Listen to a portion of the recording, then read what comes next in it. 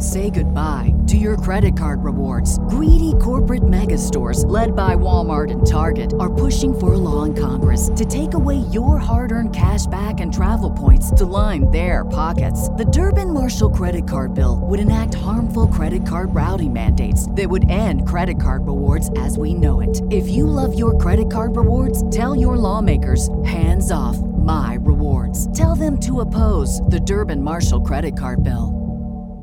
What is happening, everyone? Welcome to episode 235 of your favorite podcast, the Grow Diet Podcast. I'm your host, Justin Mahaley, and today I'm going to talk about, should women and men train differently? It's a very hot topic, it seems, and a lot of bad takes going on out there, so I am going to clear the air here as always. Grow Diet Podcast brought to you by Revive Supplements, brought to you by Raw Supplements. Use code Mahaley at checkout to support you, boys. Stop what you're doing. Head over to the YouTube. Justin Mahaley on YouTube.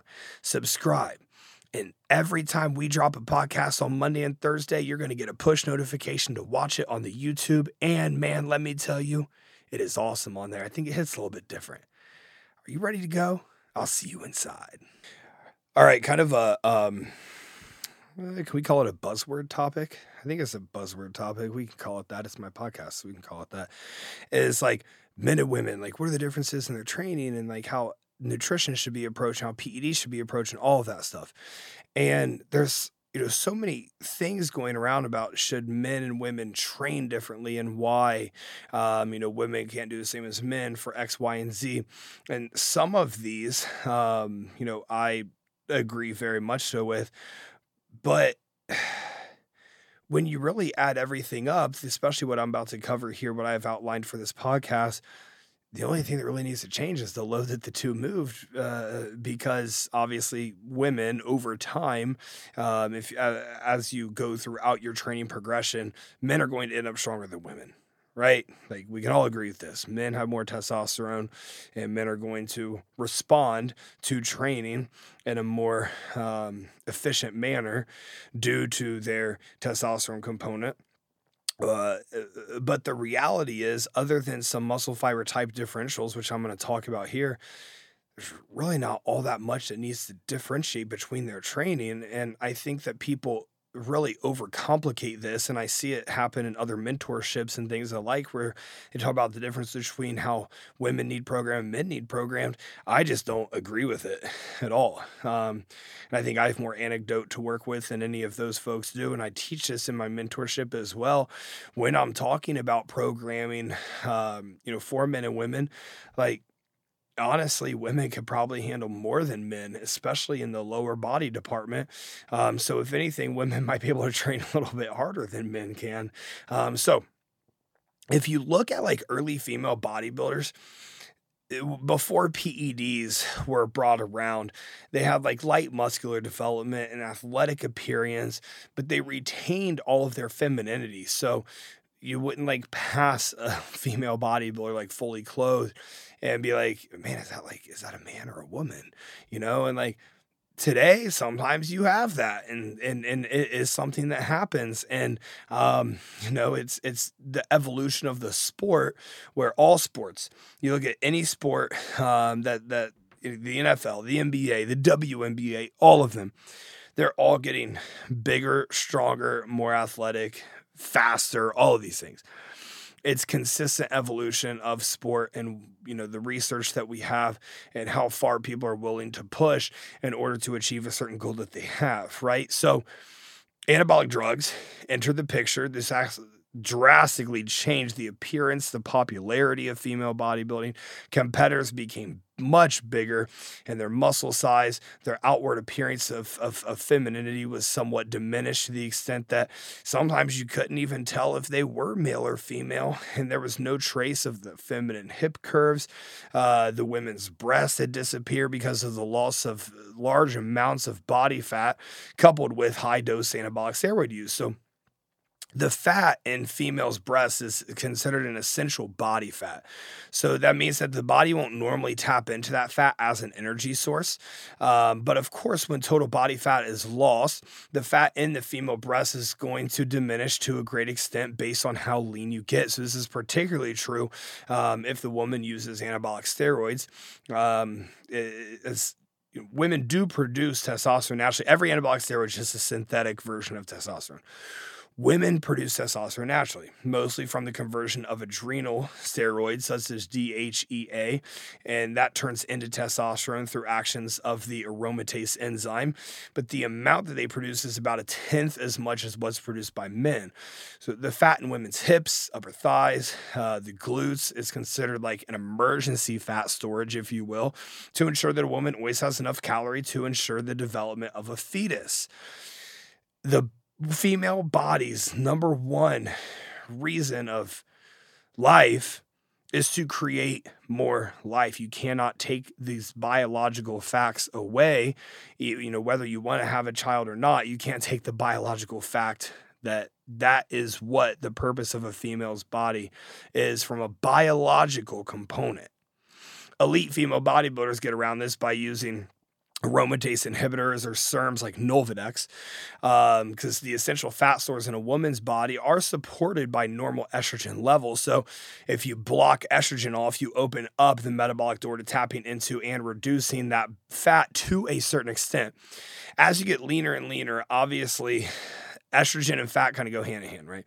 So the more fat you have, the more estrogen is going to be in those fat areas. As you get leaner, your systemic estradiol is going to drop a bit, right? But having enough estrogen around is still very important for metabolic functions such as triglycerides getting into the bloodstream and being mobilized to mitochondria in order to be utilized for energy, right? So you don't want estrogen to go to zero. You also don't want estrogen to be, at 100. You want it to be somewhere in the middle, like, 40, 50, 60 range. And then as you get leaner, you want to drop it down closer to maybe the 20 range. But the reality is if we drop estrogen down to zero, we are not going to be able to mobilize nutrients properly into the muscle cell. Estrogen does play a role in that. We're obviously going to have very rocky mental health. Not going to have any libido.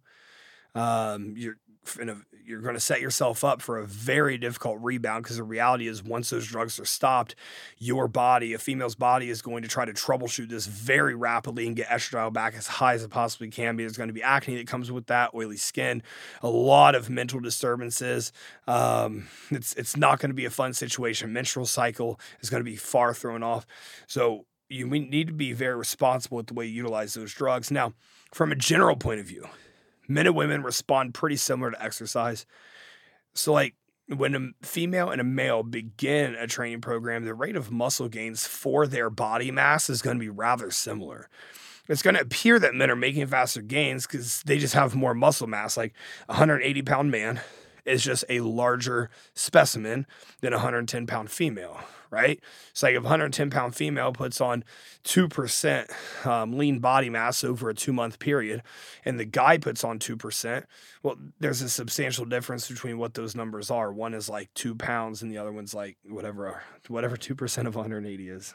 I don't know. I'm not doing that math right now. So they respond pretty similarly to exercise, but women naturally have a higher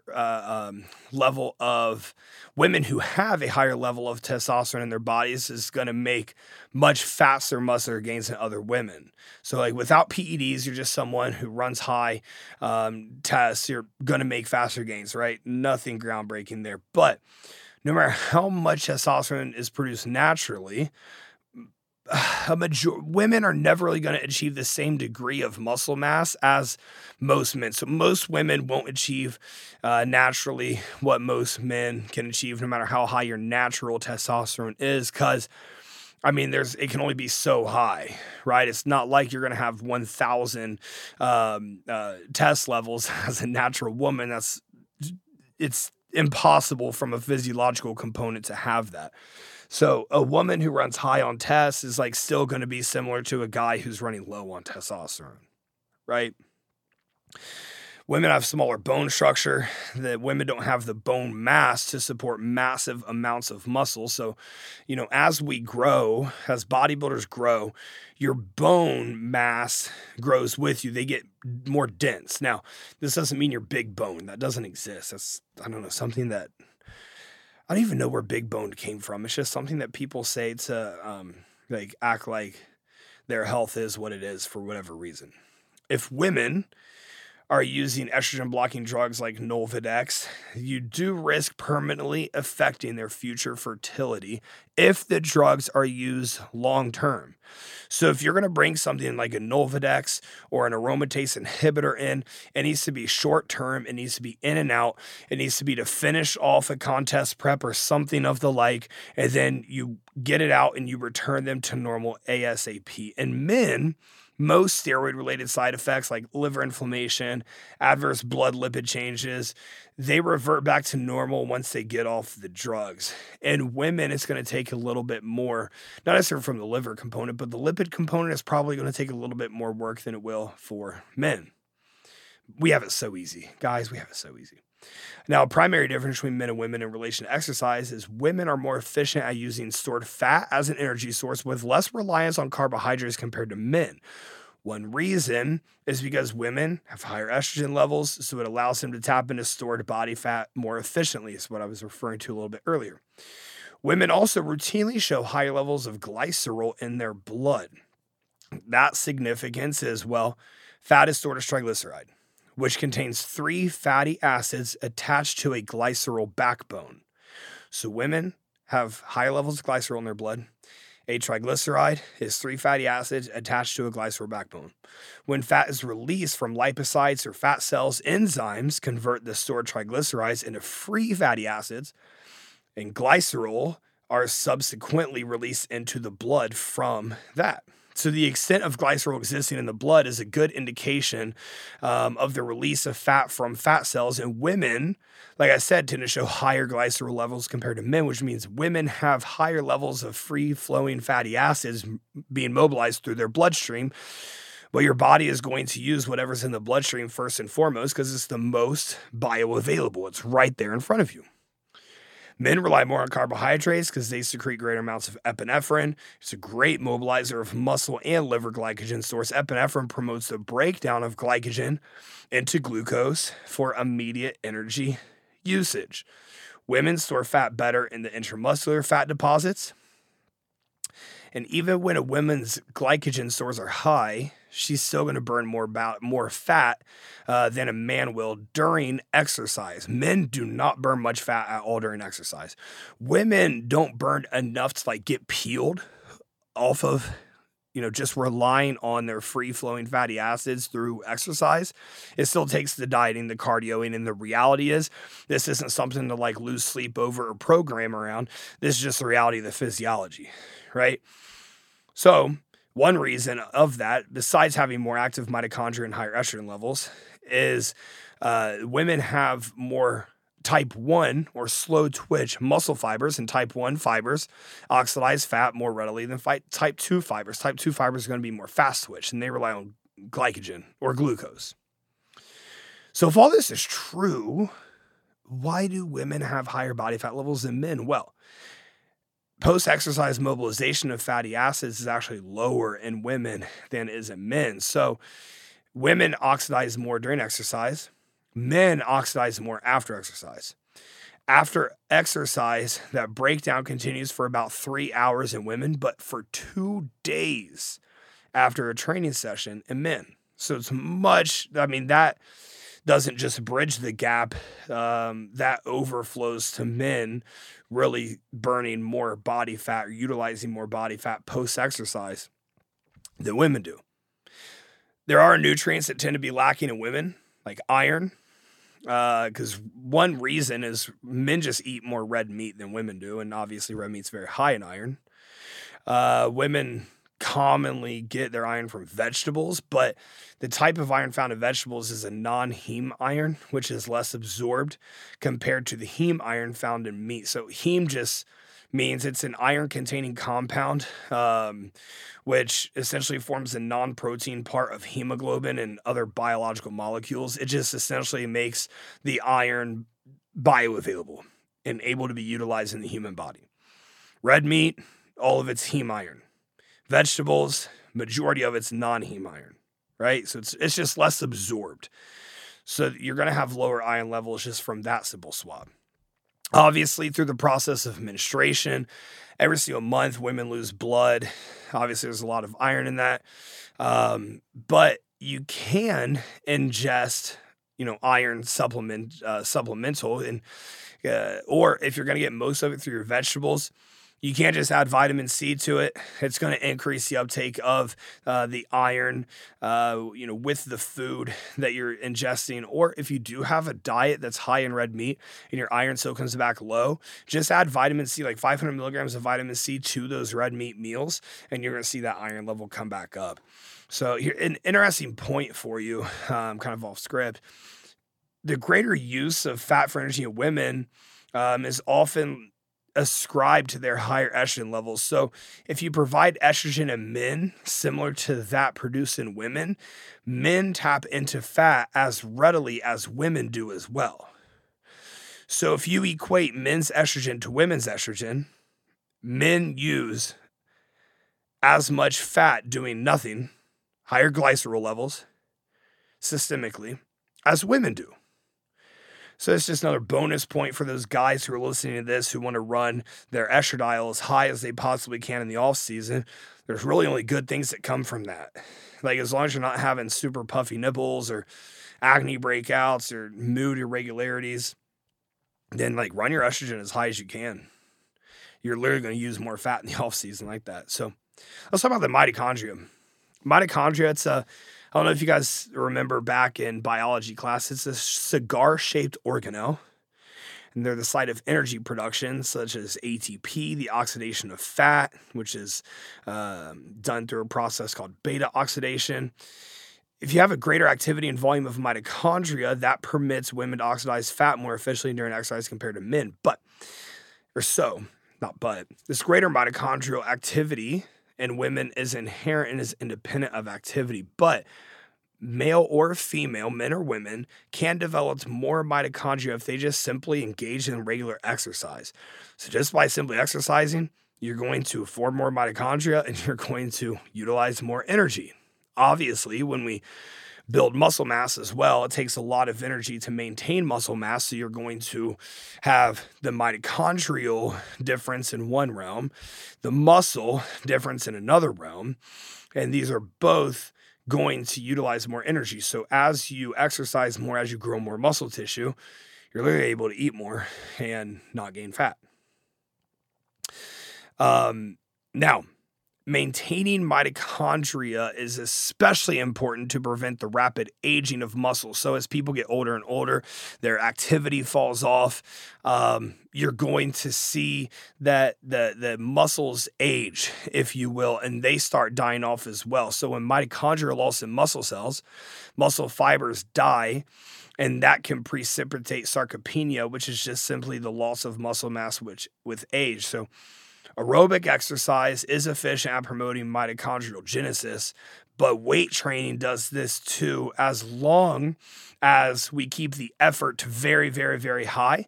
And utilizing intensifiers is great for this because you actually want minimal rest in between sets. So, your final interesting fact before I wrap this all up: when men gain fat, they store it in the upper body. This is known as android obesity, while women store it in the lower body, known as gynoid obesity.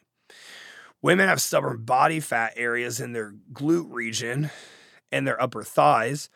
The reason so is that women's fat cells have a alpha-2 androgenic receptor that hold fat in the area and resist hormones that normally cause the fat cells to release that fat. This is because the reason women store fat, and so much fat in those areas, your body wants to keep 80,000 calories to produce a fetus. So nature set up the stubborn fat stores in women to ensure that those calories are always available. That is why losing fat from your hard to lose body parts is very difficult, because you're fighting nature, not just physiology at that point. So, obvious differences between men and women.